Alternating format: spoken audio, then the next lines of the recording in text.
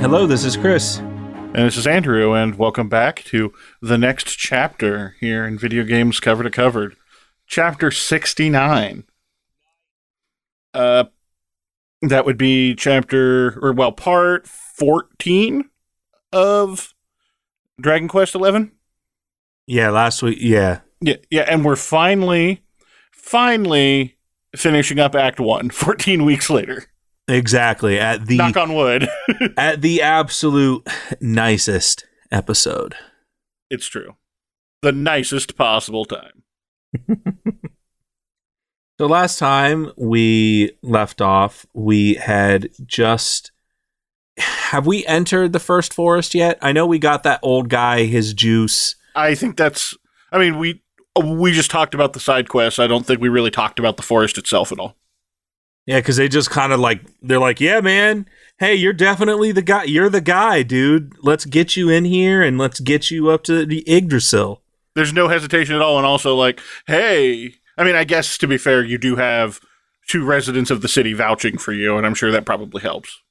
But yeah, they're just immediately, hey, well, Luminary, why don't you just go right on up to the tree then? How about that?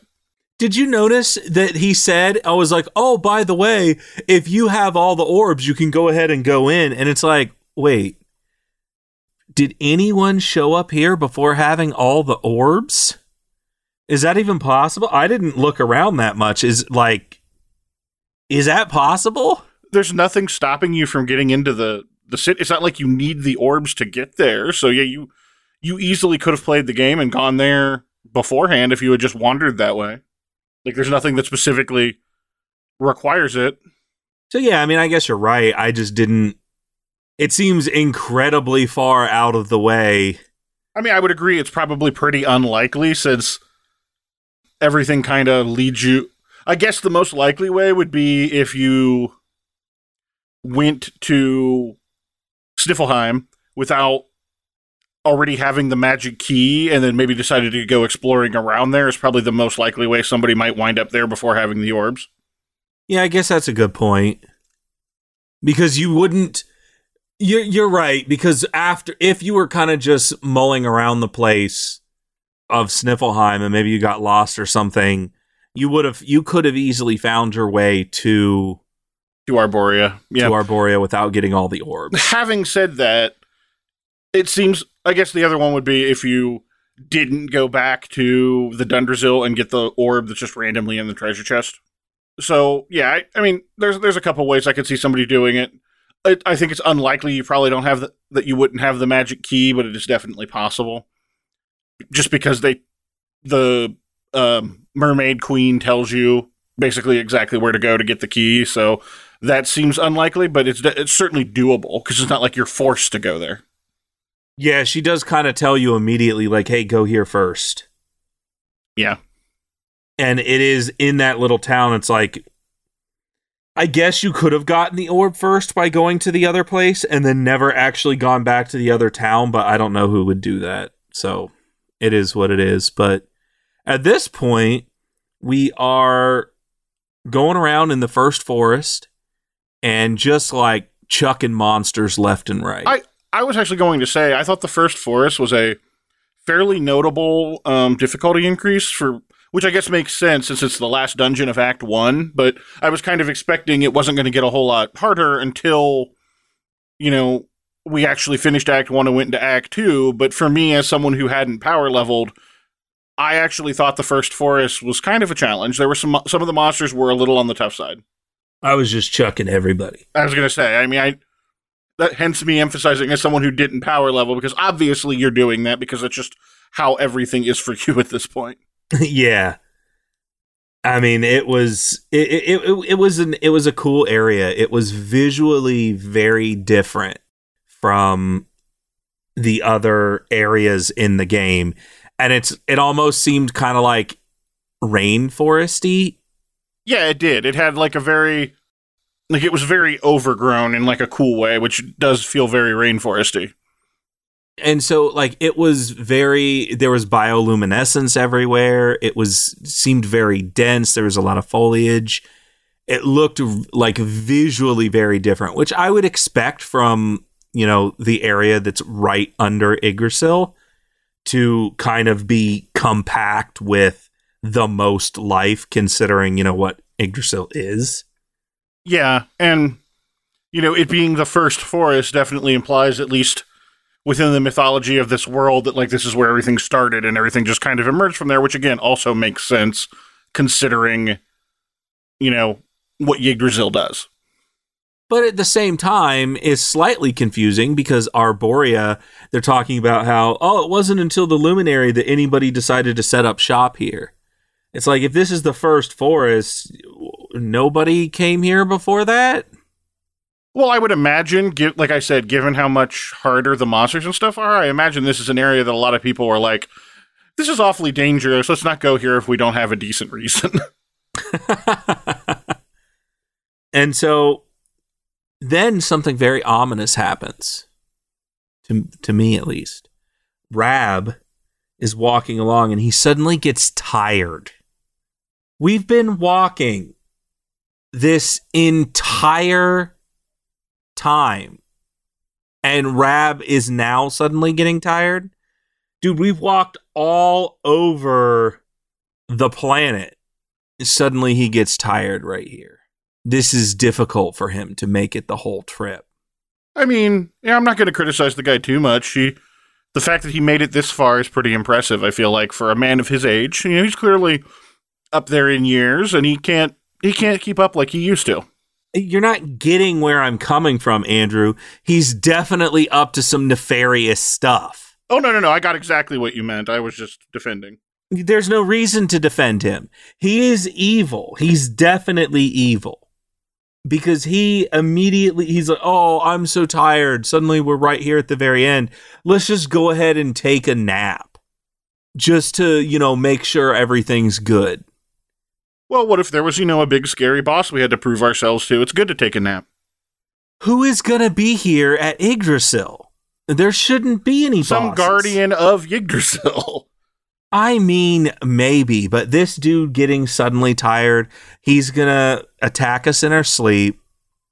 He's going to give us some sort of sleeping potion or something. Like, Rab's doing something not good. I'm telling you, Rab is not good, man. It doesn't matter what happens in this game. He's not good. Much like Sully, no matter what, you will always dislike him. I don't know who you're referring to. You're right. Much like other mysterious figures that may or may not exist. And so I'm just sitting there like, okay, Rab, whatever. We'll have one last camp out where everybody tells their stories or whatnot. And I think Veronica and Serena actually use this opportunity to talk about Yggdrasil a little bit more. They do. Right. And they also basically talk about how much, they love each other as sisters. In a moment where I was immediately like, I'm suddenly worried about them. Why would you be worried about them? Because that's the sort of thing that happens before a character gets killed or something. Oh, see, that didn't go through my mind. I was like, oh, dude, that's so sweet. They're like, I love you. We're going to be good forever. Everything's going to be fine. Yeah, like that's like the equivalent of, the police officer in the movie talking about how he's 3 days from retirement.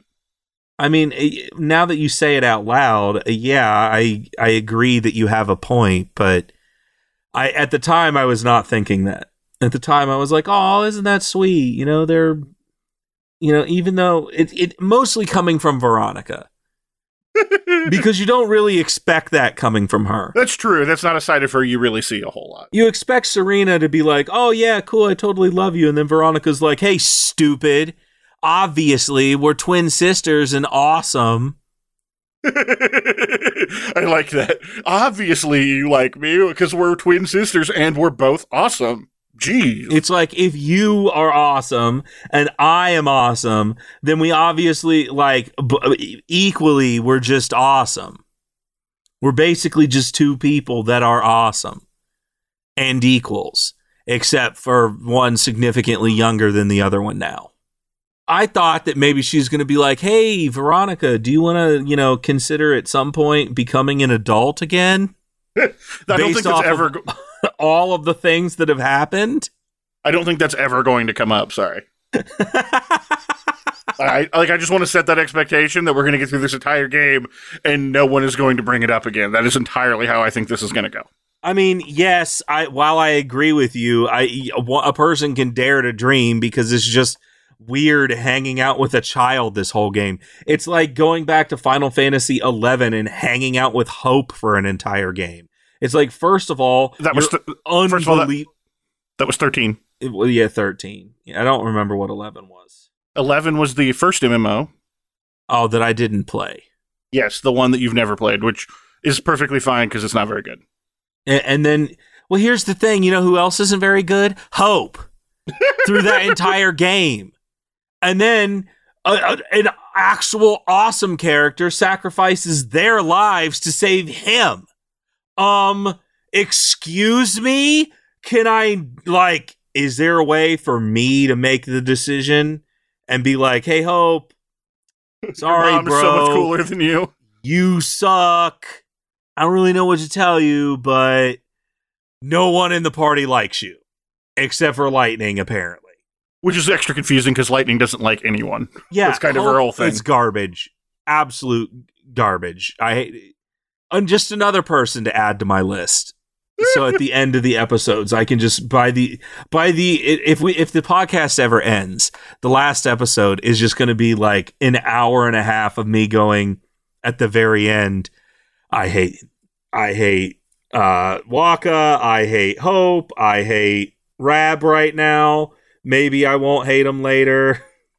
I love Lulu, etc., etc. Yeah. I mean, it is what it is.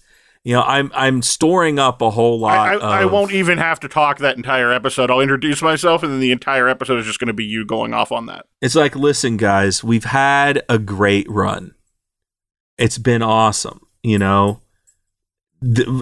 Apparently, we already have had a great run because you neglected to tell me that in the analytics, nobody's even listening anymore. So, well, I didn't want to ruin it for you by informing you that we have no listeners.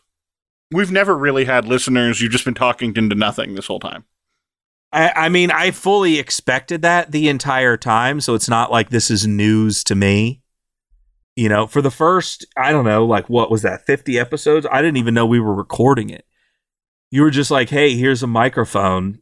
And then it's like, oh, we were doing this the whole time? Wait, what did you think you were editing all this time? I must know. I thought I was just practicing skills to use later on in life. And then you were like, hey, whenever you're done, let me know and I'll throw it up. And I was like, I don't really know what you mean, but okay.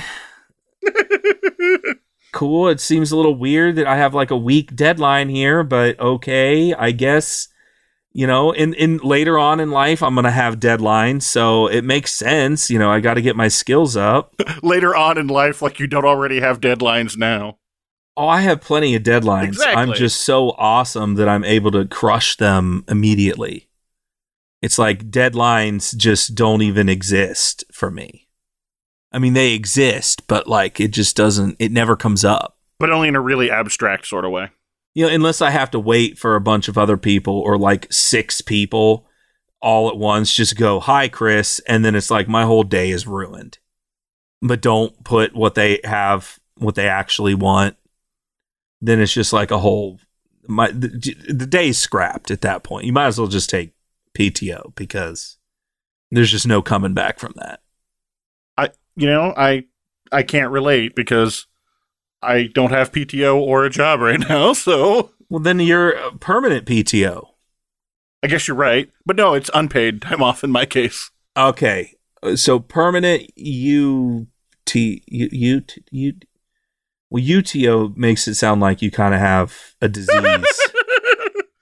So So back to Final Quest 11. You get up there after your nap, and allegedly Rab has not done something bad to you, but we don't. There's no way for me to know for sure. Look, all I know is that the status of the Luminary has been set to poison ever since this night, and I haven't been able to get rid of it. Yeah, it's weird. He's got this weird mark on his hand that I've never seen before. I mean, has this come up before? Have you seen this, Mark? This like horseshoe with a dot looking thing? I've never seen this before. Like almost a trident sort of thing? Yeah, I don't really know what that's going on about, but once you take out all the orbs, you get rainbow roaded all the way up to Yggdrasil. Yeah, you just walk up to the altar, put the orbs down, and then you're good to go. Which, fortunately, they didn't make you walk all that way, because as far as paths go, this is the most inefficient path I have ever seen anything take. It's like that bridge to nowhere in Alaska. It's like, where are you even going? I was going to say like a roller coaster, but like one of the really elaborate ones that's designed to just be like as over the top as possible. And it's like 2 months later. Right, exactly. Like, when Mordegon has already like taken control of the whole planet, you finally get up to Yggdrasil. You know, you've got this little section of relative calm here. Up in Yggdrasil is very, like, even more, I guess, verdant than the first forest was. But it's just a quick little path of nothing. You know, just a bunch of plants and stuff and tree branches and things like that. Did you go down the well? I didn't, because it just said this will take you right back, and I'm like, I don't really want to do that right now. Well, you can go down the well, and you can walk around it for a little while, and then you get to the end of it, and there's this thing that's like, do you want to go back? And I said no to that. Oh, darn. I thought it was going to take me straight down, so I actually skipped the well. Like the first well there's a in lot the of entire secrets game. And treasures in there. I know. I'm sure. It's like the first well in the entire game I didn't look at, so naturally that would be the awesome one. And it would be the only one that I actually went down. Other than that other one I went down because I didn't have a choice. Yeah, this well was great, man. It was just like, there were like 3 or 4 paths. There's so many treasure boxes down there. It was just, it was such a good time. I spent a significant amount of time going through all of the riches that I attained. Only because, like, yeah, there were so many treasure chests that it took you like an hour just to open them all. Yeah. It was a quite lucrative well. And then you get up to Yggdrasil and everyone's like, oh, cool. Is that the core? That's so awesome. Yggdrasil's great. It's amazing. And it's like, oh, it's like bigger than I thought it would be. And it's like got deep in the core here when you come in, there's a legendary sword inside this like force field, which I don't know if that's the core itself within the core or what, but it's this ultimate sword that only the Luminary is able to use with this barrier around it so no one else can access it. Well, because Sylvando jumps up and touches it and then is immediately like electrocuted or something. Yeah, he's like, oh no, yeah, like, come on, man. I do want to reiterate, Eric is like, oh man, it's like bigger than I thought. This is the core of the world tree. Yeah, man, I figured I could just pick it up and take it. Are you serious, Eric? He wanted to take it because he had to give up his orb, but he's been playing the long con to try to steal it's like the core of the world tree. 100 times bigger than the orb. Eric, shut up, dude. And so the Luminary, everybody kind of looks back at the Luminary and they're like, you got this. The Luminary walks up and he puts his Luminary hand out with his cool tattoo that Rob gave him the other night, his little henna tattoo. And the world tree's like, yo, dude, you're the one. And just starts opening up and blam! Luminary just gets blasted in the back by a nefarious force. Surprise, it's Jasper. And he's like, I'm about to defeat all of you. I'm so much better and blah, blah, blah. And then it's like, cool, well, let's attack him. It's like, where did you come from? I've literally been following you this entire time. You guys are idiots. And I was like, I guess that's where Jasper actually went. He didn't let us go. He just followed us here. No. Kendrick is the one we were talking about letting us go last week. No, all the way back in Gondolia. Oh, okay. Yes, in that case, yes. You're right. Sorry. He's like, you idiots, I've been following you this whole time. Wait. How did we not, how? Yeah, I have some questions on that, Jasper, because we went to the bottom of the ocean and had the Queen's blessing. She doesn't just hand that out to anybody. And there's been numerous times we went to the end of a dungeon and then had to turn around and come back. And you would think we would have seen you. But no, I've been following you this whole time. Do you have magic invisibility? I need to...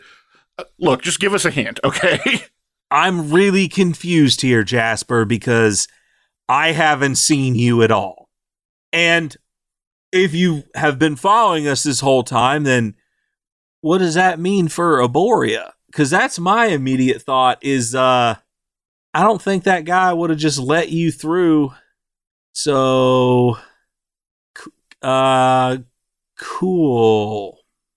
Not looking forward to seeing Arboria when we're all done with this, but okay, let's fight. Anyway, unlike last time, it goes poorly. Really, really poorly. Because he blasts out this purple aura and you can't hit him with anything. Yeah, he's literally invincible. But in spite of that, you have to hold out long enough for him to do his ultimate attack on you that defeats everyone. So it's my least favorite type of unwinnable boss fight, where it's an unwinnable fight, but you can't just give up. Wait, seriously? Yeah. I mean, I knew that he got to the point where he did his, super blast thing, but if you died before that, it didn't count? Yeah, no, I mean, that's just a normal loss. It is by far, the most irritating version of the unwinnable boss fight. So I take it that happened to you, then? No, I just looked it up after the fact, because I was like... I actually specifically went online and looked it up, because I was like, I don't want this to happen. I'm really worried about this, and the internet was specifically like, yeah, if you don't, it will happen. Because once it became clear that I couldn't win, I was like, okay, fine, I can't win the fight, but do I need to keep trying? And the answer is yes. Wow. Yeah. Otherwise, it would have happened to me, because I absolutely would have stopped. Because what's the point? Yeah, I mean, I was kind of in the same situation. After a certain bit, I was just kind of like, okay, defend. I guess just wait it out until something happens. Maybe somebody will realize. Yeah, that's the other thing. I was like, so is someone going to do something? And after a few rounds, I'm like, I guess not. Let me go look it up. Okay, well, I guess I'm just going to sit here and defend. Because I switched out multiple people, and I specifically used okay, well, this deals with demons, and this does this other thing, and I tried all of the things, and nothing worked. So cool, I know that I can't win, but what's even the point of this? Yeah, and the point is you have to hold out until he uses his ultimate move. And not really, to my surprise, because I was almost expecting this. Hendrik is like, see, King, look at this guy. He's been bad this whole time. He's been manipulating us, and he's a garbage person, and everybody hates him. Yeah, and, okay, to Hendrik's credit, this is clearly what he went off and did after the whole ice encounter, and good for you, dude. You're actually a decent person. Yeah, I guess I kind of have to be. I guess we kind of have some apologies to lay out there to Hendrik, because it turns out he's not terrible. You thought that he had murdered this kid. I did, and I stand by the fact that I was wrong there. Especially because I realized that kid is Sylvando. But no, the kid is not. I know that the kid is Sylvando, Andrew, but I don't want it to be. But You're right. Hendrik, my sincere apologies for doubting you. That's I going was to be wrong. such a boo moment. I'm going to be so disappointed. Everyone in the party has to be royalty. Okay. This is just like the Skywalkers all over again. Only they can be Jedis. Only they can save the world. Or the Palpatines. Let's be fair. Apparently. Okay, yeah, but didn't you hear that Disney is scrubbing those movies? It's almost like they realized that making 3 massive movies with two different directors and absolutely no plan, and one of those directors being famous for not having plans. Like, how did you think this was going to go? I was going to say, didn't you hear the part where Disney was like, nah, bro, which kind of seems unfortunate now that Carrie Fisher has passed. Yeah, and the entire cast of the trilogy, like, that hates Disney and Star Wars and everything else. Like, it seems like they burned a lot of unnecessary bridges, especially after spending over $1 billion on it. Yeah. Just in general, that was poorly done. pretty bad move. And now they're like, yeah, we just we made kind of a huge mistake. Can we just take that back? Yeah, no. I will say the best thing to ever come out of those movies is those SNL skits where Kylo Ren is undercover boss. Yes, those were great. Those were so good. I heard Kylo Ren has like an 8-pack. Dude, Mark is a dick. Like, yeah, we knew. Everybody knew immediately when you threw that guy with force powers into the vending machine. Like, yes, we all knew. It was such a good skit. It was so good. And did you see that they did a follow-up?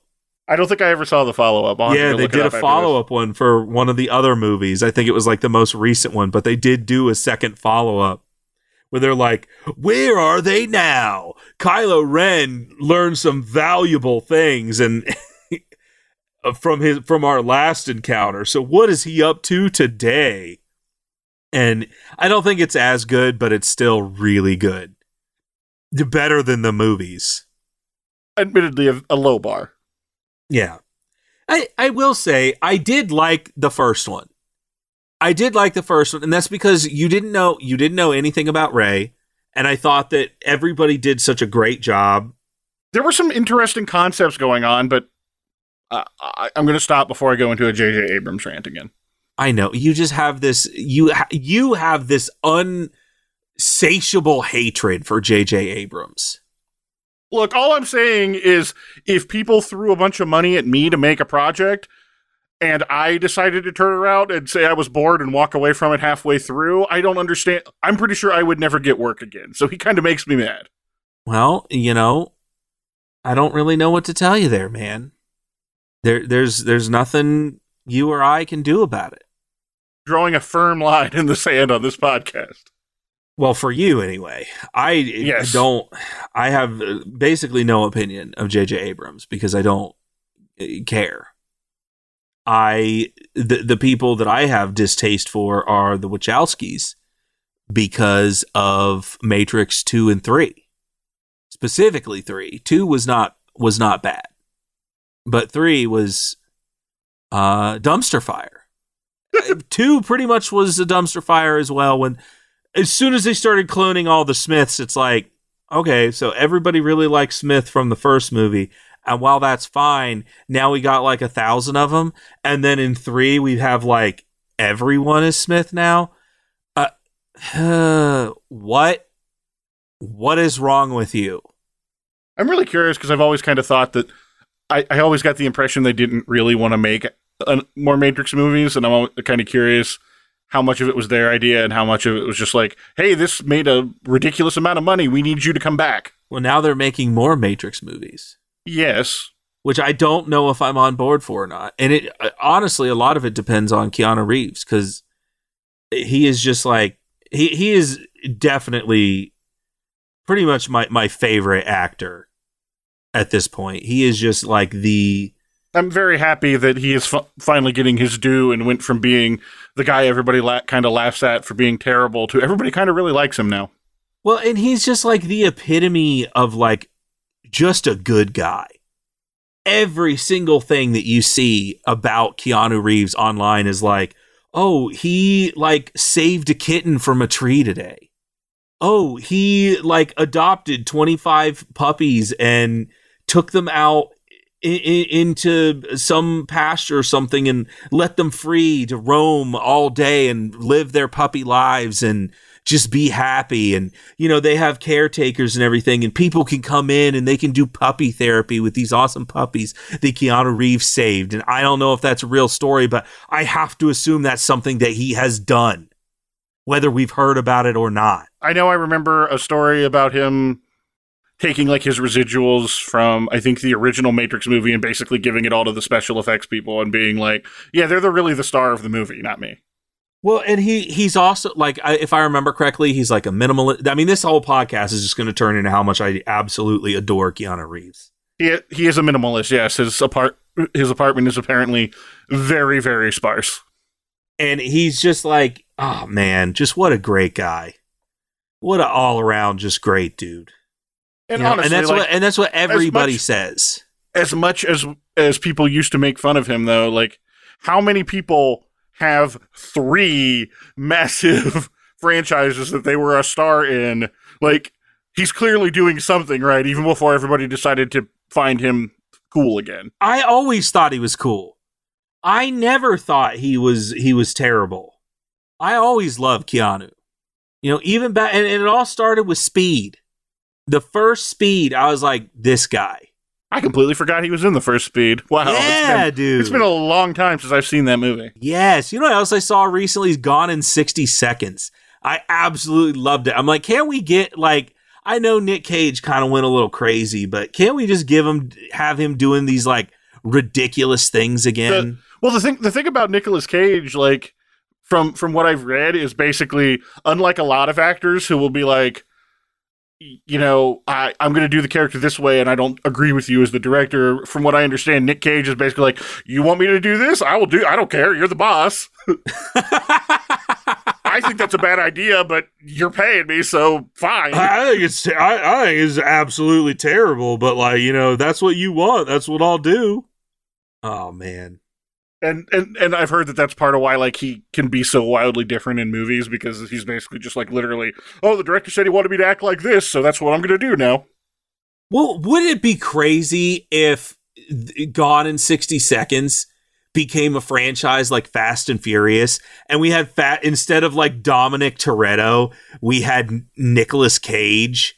And but then we'd have like Gone in 60 Seconds in space, which honestly sounds fantastic. Yes! Because apparently that's where the new Fast and Furious is going. They gotta steal the Mars rover or something for some random thing.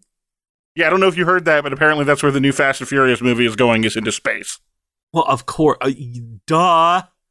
What else are they supposed to do? They drove like this supercar from one building to another building to another building.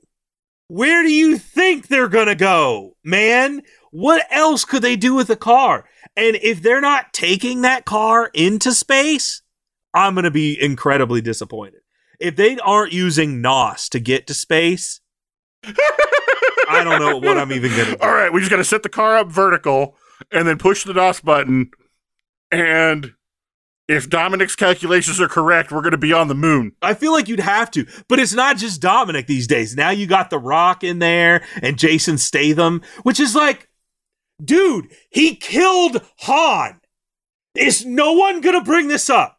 That you all are just working with Jason Statham, who killed Han. Are you serious right now? Why is nobody saying anything about this? Screw that guy. He killed like one of my most beloved favorite characters ever. Hot take, I absolutely loved Tokyo Drift, and it wasn't because of that guy with his unbelievable Alabama accent through the entire movie. It was because of Han. Han was amazing. I loved him, and I loved that movie. Where were we? we literally had just talked about Hendrik telling the king about how Jasper was bad.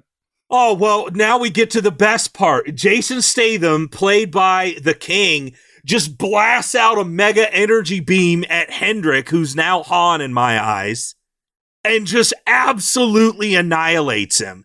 And Hendrik looks back and he's like, what? Why? Hendrik, bro, do you really need to ask the question? He's possessed too. You've been a faithful servant to me. And it's like, you're so dead, Hendrik. Like, I'm sorry, bro, but... And then he takes off the king mask, and it turns out he was Mortigan. Surprise! Well, I guess I was wrong, in a sense. I mean, the king wasn't Mortigan. He was possessed by him, but... Wow. Okay. Surprise! Lots of, like... And then, he picks up the luminary, steals his luminariness, which... I didn't even realize that was a thing that could be done, but here we are. I know. As it's sitting there happening to me, like, was that even an established rule? You could just take that? And then he opens up the world tree. The world tree is like, oh, cool, I guess you're the luminary. You've stolen the henna tattoo. I guess you're the guy now. The luminary, I feel like, would know. I feel like the luminary...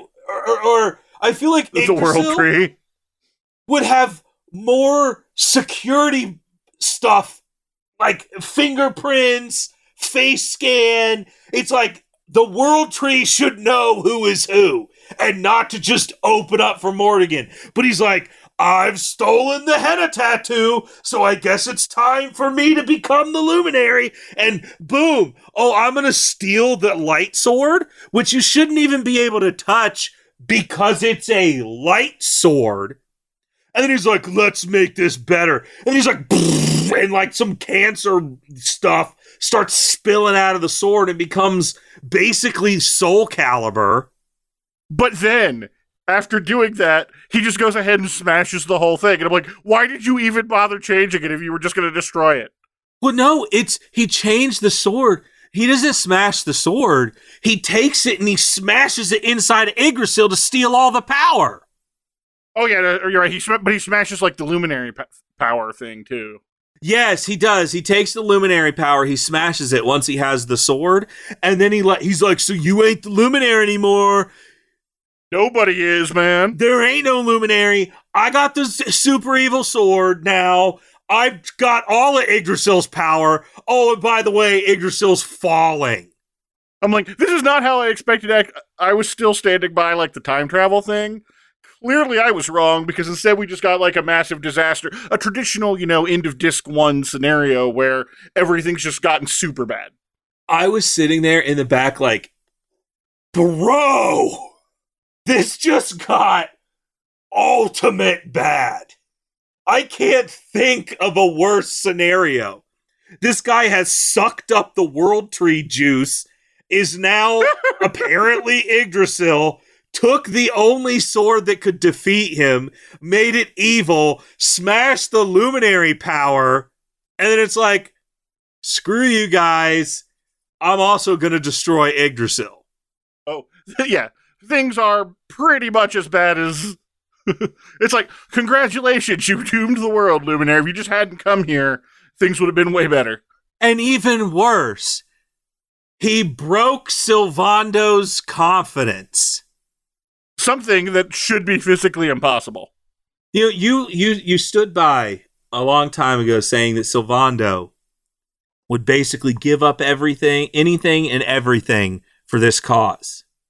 And in some way, you have to be somewhat corrected, because immediately after all of this, apparently this is Switch exclusive for those that don't know or are confused.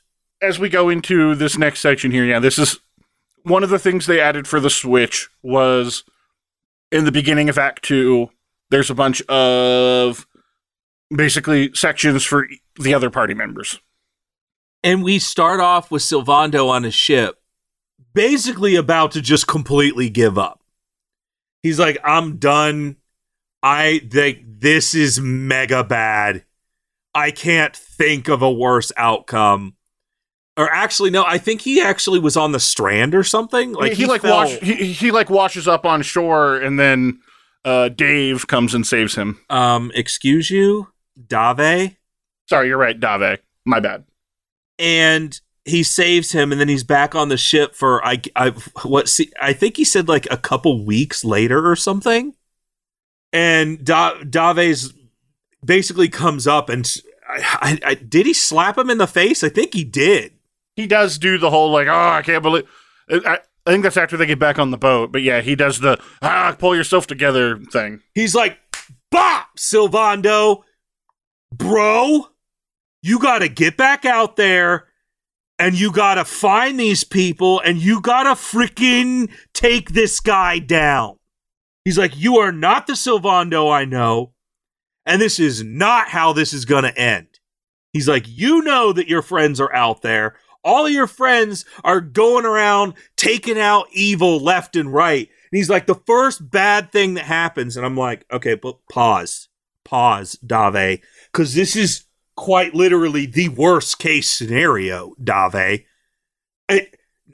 This isn't just the first bad thing that happens. This is like the only bad thing that could possibly happen. The worst bad thing ever.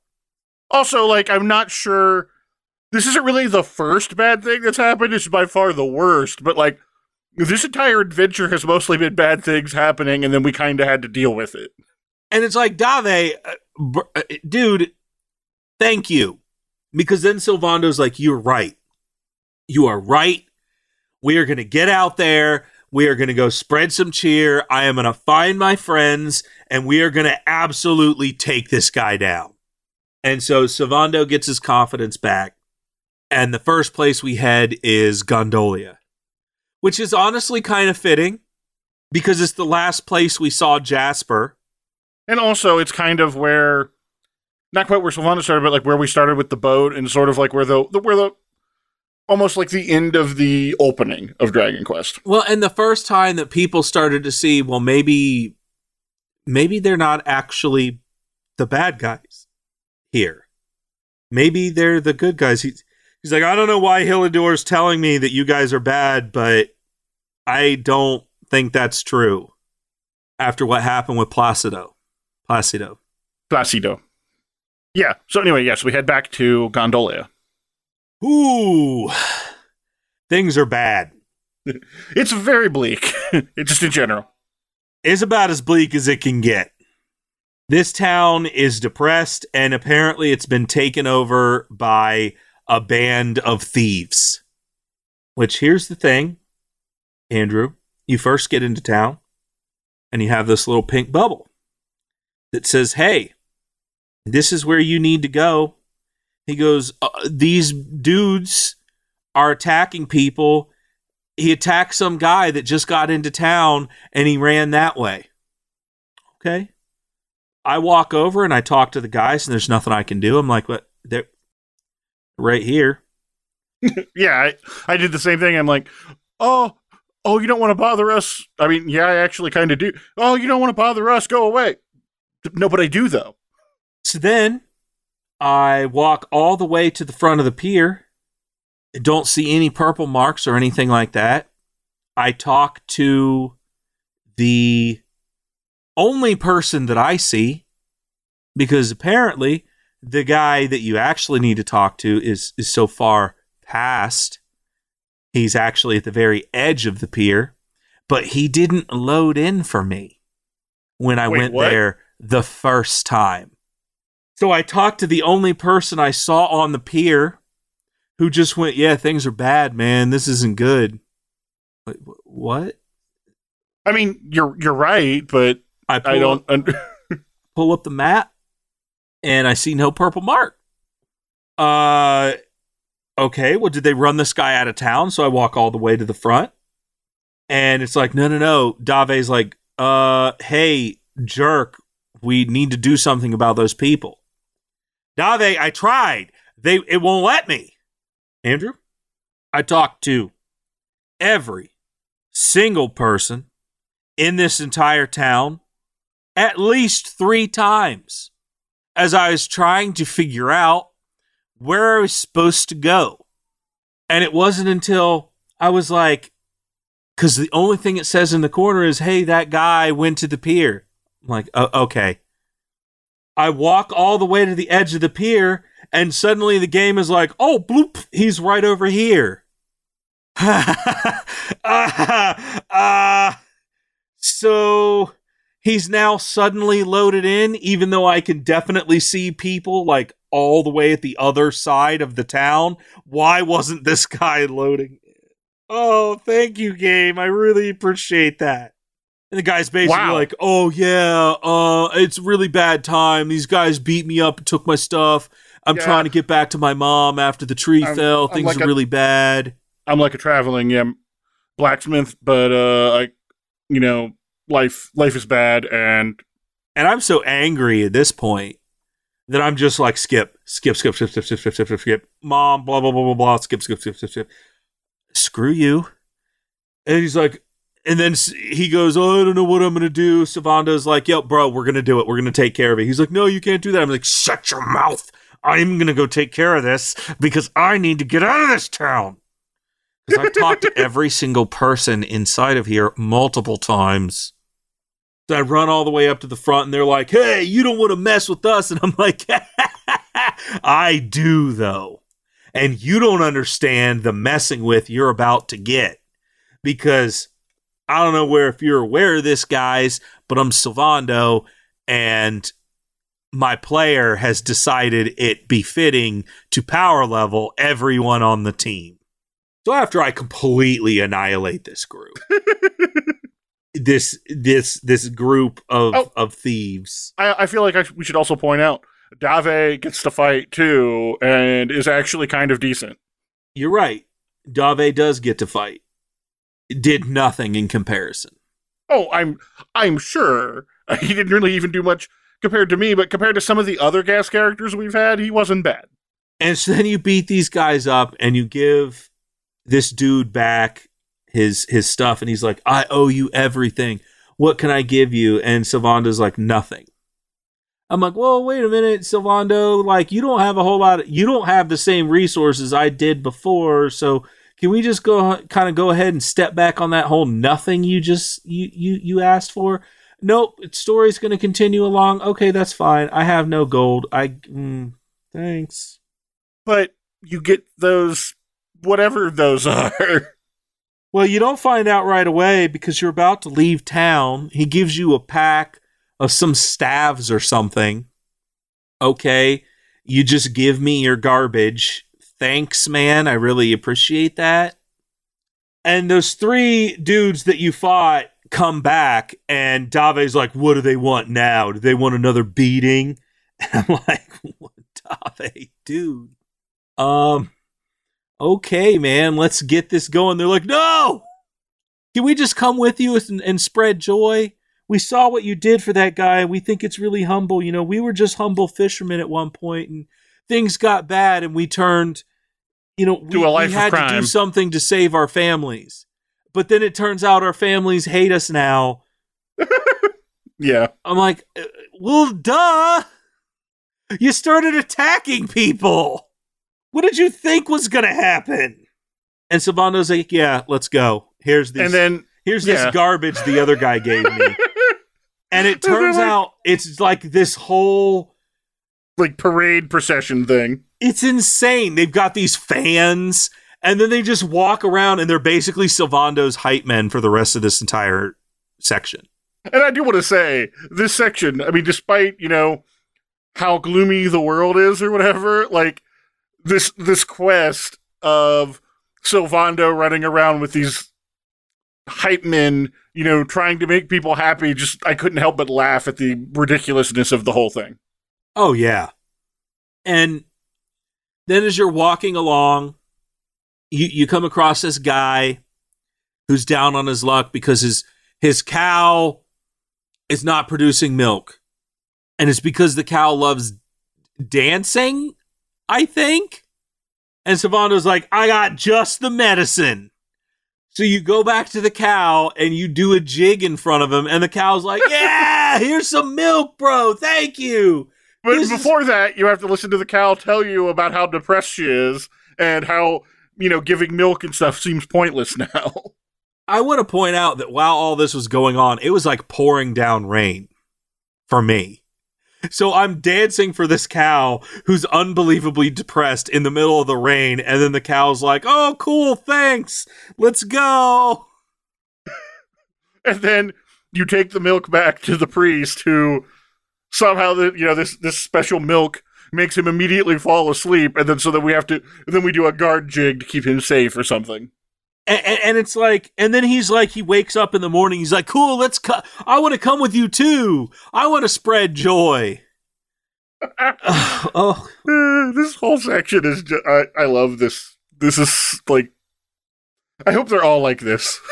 It was wholesome, but it was wholesome to the point where I was like, I'm done with this.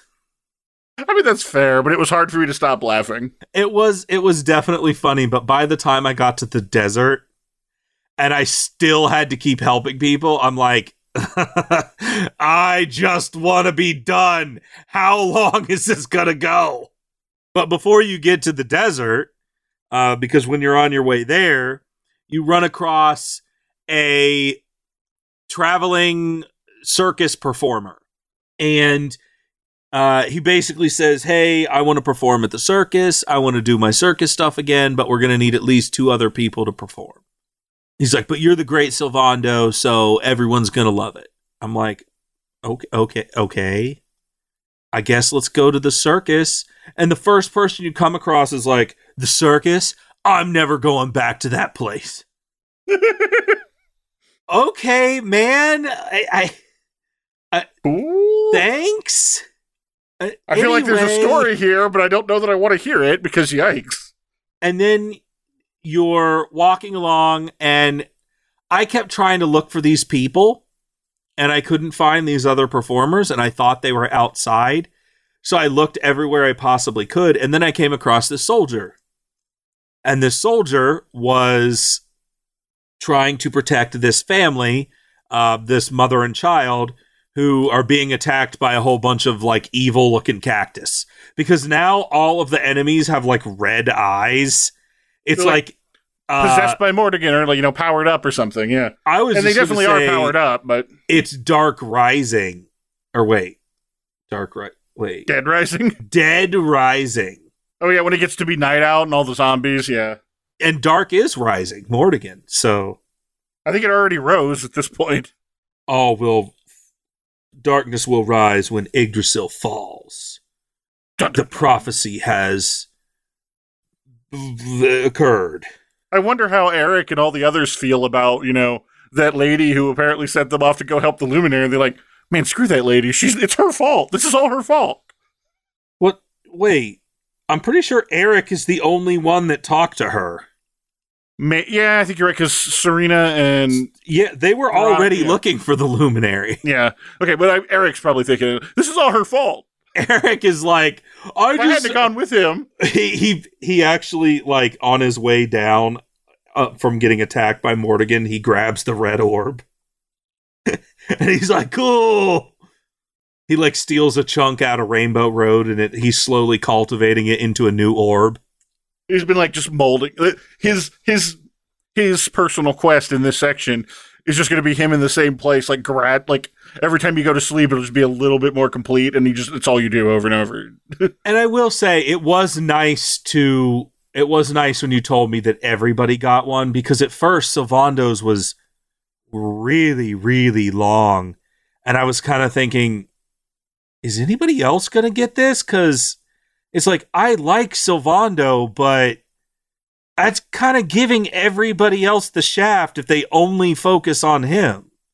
So it was nice to know that when I'm done with Sylvando, I will get to enjoy my time with somebody else. Preferably not Eric, because to be perfectly honest, I don't really care what he's up to. I mean, presumably at some point we'll run into him, but whatever Future Trunks is doing right now, I'm not really concerned.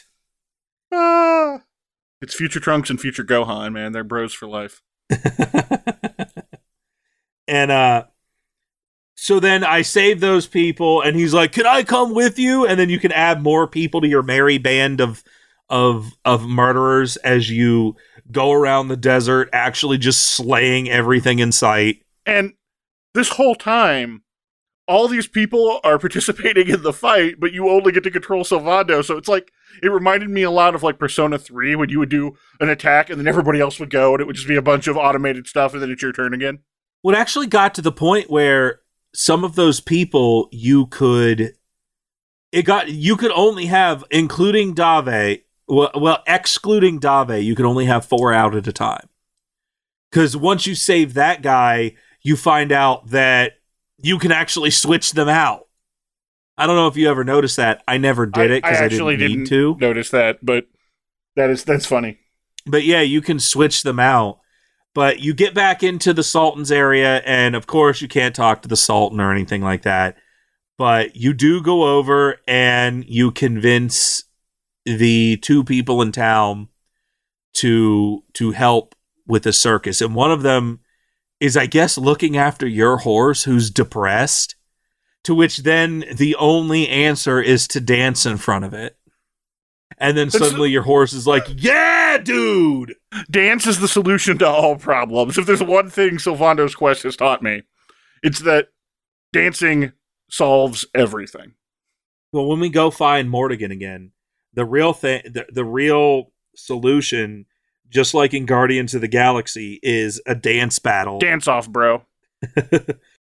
I kind of hope Sylvando gets like some kind of ridiculous summon attack going forward where he could have like his entire hype crew come out and cast like a big party buff or something. Yeah, so I'm wondering if Act 2 is kind of where we unlock the currently locked stuff for all the party members. That's what I've been kind of suspecting, and I imagine like most of Act 2, I think, because originally I know it just skipped right back to the Luminary and all these other quests didn't happen.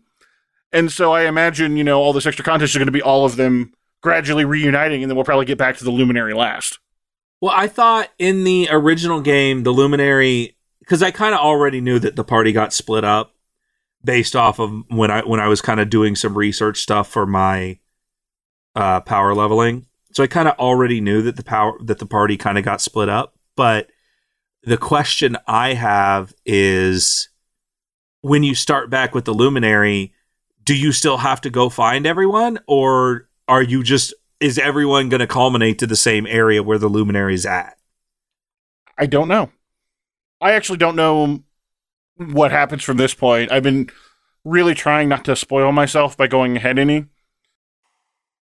So I honestly have no idea. I was just, like, other than the little things I had to go look up, like, do I have to keep fighting Jasper and stuff like that, I, have really been trying to come into this relatively fresh, which is kind of a nice change of pace coming off of, like Final Fantasy VII, where I did basically know most things that were going to happen going into it. I'm enjoying being, having the potential to be surprised and calling myself out. I was clearly completely wrong about the time travel thing. Well, now here's the thing. Well, that we know of, we don't know what happens in Act 3 or the end of Act 2. Yggdrasil has fallen, man. Like, how do you come back from that? We have no idea what's going to happen at this point. Anything could really happen. I mean, your time travel theory may still be valid. Yeah, I suppose. I mean, you're right. We there's still 2 acts of game left. But to your point, though, I have gone out of my way to not get spoilers as well. I knew that the party got split up. I had no idea why. That was a complete surprise. It was not a surprise that the king and Jasper were evil, but it was a unbelievable surprise that Mordegon is basically now mega evil god guy. I mean, like, yes and no, because like that's the sort of thing that does kind of fall back into the tropes that kind of makes me, reminds me of Dragon Quest being Dragon Quest again, of, you got to have the bit where the villain everything looks really bleak and things like that, which isn't even really just a trip or whatever. That's just kind of basic storytelling. Act 2 almost always goes this way in almost anything. But, and like Jasper and the king being evil was telegraphed really heavily for a while. Like we were both very convinced on that. I was glad to see Hendrik didn't wind up being evil because, like, they were giving him a different vibe, and it would have been weird if he had turned out to be just as bad as the other two from what we had seen so far. I mean, while I agree with you, and yeah, I had kind of expected Morrigan to get more power too, I didn't expect him to take Yggdrasil's super juice and become like the evil god of the universe. Oh yeah, I mean, like the specifics of how it happened were, more dramatic than I was necessarily expecting, but I was definitely expecting, some major setback to happen. I was not expecting that. Yeah. That's like super bad. The closest thing it reminds me to is the surprise halfway point of Final Fantasy VI, where basically the same thing, the bad guy successfully destroys the world, and the second half of the game is you trying to recover and regroup the party and things like that. That's what this whole section kind of reminds me of that so far. Boy, I hope they never remake Final Fantasy VI, because I guess I'll completely miss out on that, since now I know. I guess at this point, if Final Fantasy VI is a spoiler to you, like, I'm sorry, but that game's like 20 plus years old at this point. Except for the fact that I've never played any of the Final Fantasies before 9, 10. Because I didn't grow up with the almighty PlayStation like you did. That was Super Nintendo. Final Fantasy VI was Super Nintendo. That's how old it is. The most I ever had was an NES and an N64. Like, I'm not saying that. I'm just saying, like, it wasn't even PlayStation era. It's older than that. Like, that I was just to establish, like, that's how old Final Fantasy VI is. And this is the first game I can recall really feel like successfully pulling off that same thing. So anyway, now that we have those ultimate spoilers for Final Fantasy VI... I'm sorry, you always say you don't care about that stuff. I don't care. I'm just saying, I hope we never play it for the podcast, because now that part's ruined, Ruined forever. I'll always know. Say that, but... Next episode, I'm going to look up some hardcore Dragon Quest XI spoilers and just be like, that game is 5 years old. I have no idea how old it is. Why would you do spoilers for the game we're currently talking about? I don't know. Just to revenge that I'll immediately forget about. I was about to say, you could pick literally any other game, like spoil Ghost of Tsushima for me, because I haven't played that at all. You're not going to... Spoiler alert, you get defeated in like the first 5 seconds of the game, and then you become a shadow assassin for the rest of it. I'm going to play it at some point, but I mean, like... I mean, the game is basically just you're a shadow assassin. There's nothing else to it. They're basically what everybody said is true. The story is very lacking, but it's not... The story is not the reason I'm playing this game. The gameplay is the reason I'm playing the game. Because it's so good. That, and I get to go around saving lives. But anyway, so Sylvando convinces the circus performers. We have the great circus performance, and then the guy at the end of it, the guy's talking about, oh, it's so great to finally have the circus back to where it was in its glory days with Sylvando, and I'm like, wait, what? That was like a month ago, man. Yeah, like not even that. Unless we were out for a long time, which would actually be kind of a surprising little plot twist that we, this is like months or years later or something. But you're telling me that in that short amount of time, even if it was like a year later, even if that's the case, you're telling me that this whole thing went into ruins. Wow. So apparently Sylvando just leaving has like destroyed this circus. It's like your superstars, man, There's some people who just bring the money in, and if you don't have them, the whole project falls apart.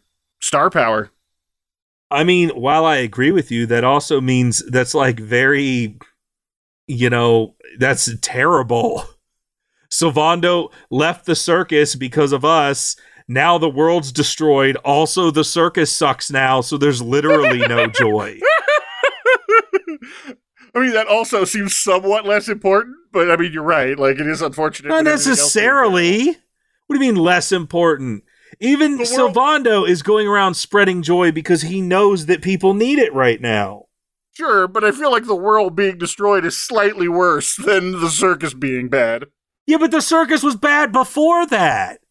The guy clearly established that the circus went so far downhill. I'm just saying, man, Sylvando left the circus and it ruined everything, and now the plan is destroyed. Sylvando is the true evil here. I refuse to accept this theory. It's still rap. It's very clearly still rap.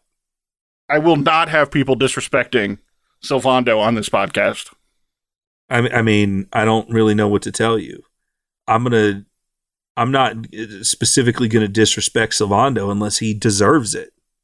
But he doesn't. That's what I'm saying. You don't know that yet. You don't know anything. Like you said, he didn't look up spoilers. You don't know that.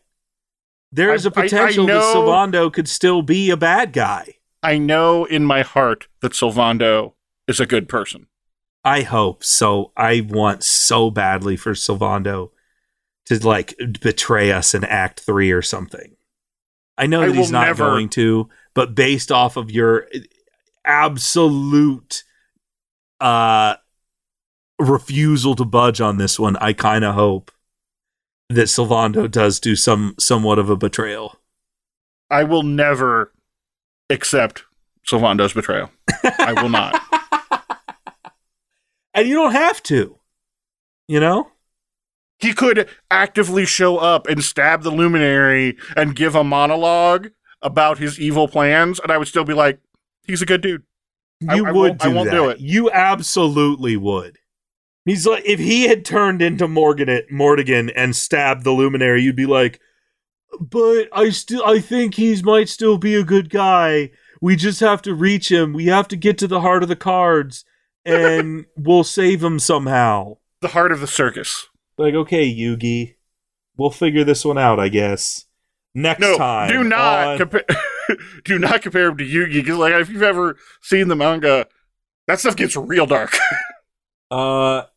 Not just the manga, man. The actual sub of the original Japanese version also gets incredibly dark. Oh yeah, but there's stuff that happens before the anime even starts, and it's like, wow, man.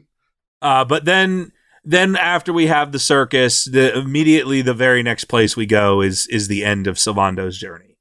But on the way there, we have to save somebody else, and then they give Sylvando this super cool, awesome cart where it basically looks like Sylvando is just going to ride around on this tank-looking fabulous thing, and he's just going to go around spreading cheer to everyone in the kingdoms.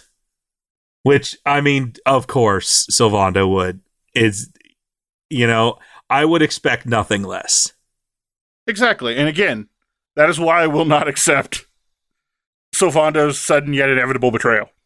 Yet inevitable? So even you think he's going to betray us at some point? No, absolutely not. I was just making a joke. Sylvando would never do such a thing. Rab will betray us way before Sylvando does. Rab just will betray us. I mean, that's just a fact. Possibly Eric, if we find another super orb or something. I don't know. I think Eric's the same level of devotion as Sylvando at this point. Eric has no invested interest in any of this. He is just he met up with the Luminary. That witch person told him, Crystalinda told him to stay with us forever. And after that, he's just been he's been ride or die too. He even gave us the orb he was so obsessed with. Yeah, no, honestly, I don't think anybody in the party is going to turn out to be evil, at least based on what we've seen so far. Okay, I guess you're just going to ignore all the clearly evil stuff that Rab has definitely done, allow a murderer to just go free and not take the daughter back to the king, and then have secretly steal the henna tattoo in the night. He was clearly correct about not taking her back to the king, which was obvious in the beginning, but in the context of the moment seemed weird. But yeah, he was obviously correct because, it turns out he was actually Mordig. Except for the fact that maybe Hendrik would have been on our side a lot sooner, and maybe he would have realized that something was up with the king if the king was just immediately like, yeah, kill her. Wait, what? I'm Hendrik. He shows up in the therapist chair, and he's like, yeah, I'm pretty messed up. Oh, well, what seems to be the problem, Hendrik? The king wants me to murder his daughter, whom he thought the quote-unquote Darkspawn killed, but turns out she's totally alive, and everything should be good. Things are bad. Real bad. And maybe Hendrik would have questioned things sooner and not allowed the king to just continue to be possessed by Morrigan. I'm just saying, I still feel like that was a bad call. He thought that you were dead, never put those souls to rest. So was that even what he was actually doing? We don't know. I'm just saying, there's some, no matter whether Rab turns out to be evil or not, the guy has made some really terrible decisions.